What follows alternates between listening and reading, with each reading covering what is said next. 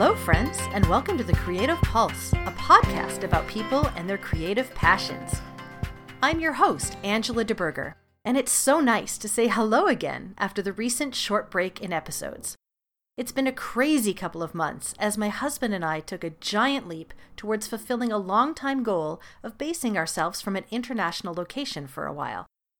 We had to get really creative in order to make it happen, and then really organized.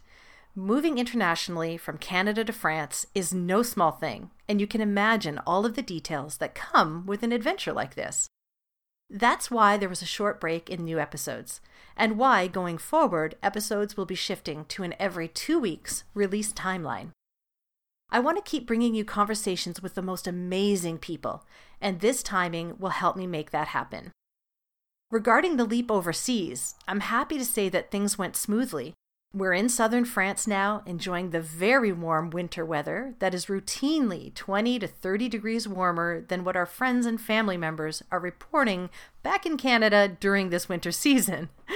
Not only that, but people have been so nice, and we're loving the opportunity to explore a part of the world that's right outside our new front door. I've found myself flexing my own creative muscles in ways I wouldn't have anticipated. And coming at this whole experience from a curious, engaged perspective has been key in making it all work. As I've been making my way through the last couple of months, I've been thinking a lot about some of the ideas and words of wisdom guests on the podcast have shared with me. Dave G., a doodle artist, told me on episode 51 that you've just got to take the plunge. And I really relate to that because although this new life adventure I'm on was years in the making, and wishing and hoping, at one point we just had to decide to give it a go. It was a decision made up of a million smaller decisions, and in the end we just had to make the call to take this big leap into an unknown but exciting possibility for the future. Anna Chan, who makes the most amazing animal portraits out of nothing but sand and seashells, said on episode 47, "Don't be afraid to stop doing what you're doing just because you've spent a long time doing it." Isn't that the greatest thought?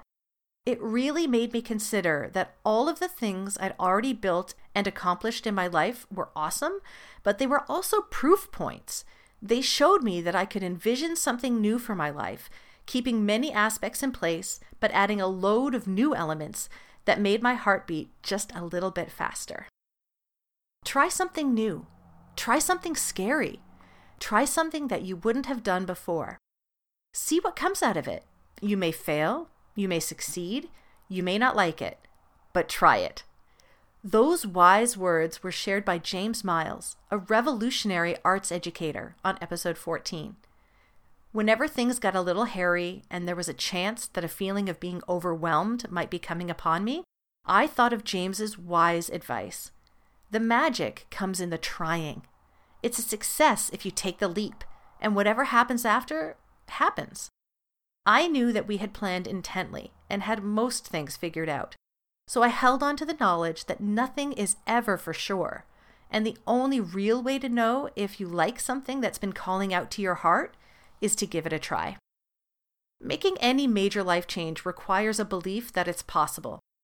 It certainly kept my mind looking towards the future when I recalled episode 22, when I was joined by Hope Hefner Solomeo, an art therapist and abstract artist. She said, no matter what kind of challenges you may have, they are fuel for a fire of potential. Fuel for a fire of potential. I just love that. If that isn't motivating, I don't know what is. Looking towards the possible, I can absolutely understand why Natasha Smart shared her belief that taking yourself out of your environment is a good way of kickstarting creativity. She's a wet felting textile artist who shared that gem of an idea and many more on episode 26. There's nothing like being somewhere new, operating in a different language, and encountering brand new situations every day for helping you look at things in new ways. And last, but certainly not least, I couldn't agree more with Isabella Hoops, a hula hoop artist who, on episode 33, told me, if you find something that makes you happy, go for it. You just have to find what makes you smile. I've been smiling a lot these days, and it certainly fires up my creativity. I've been thinking about new people who express their creativity in lots of different ways and have a very long list of wish list guests.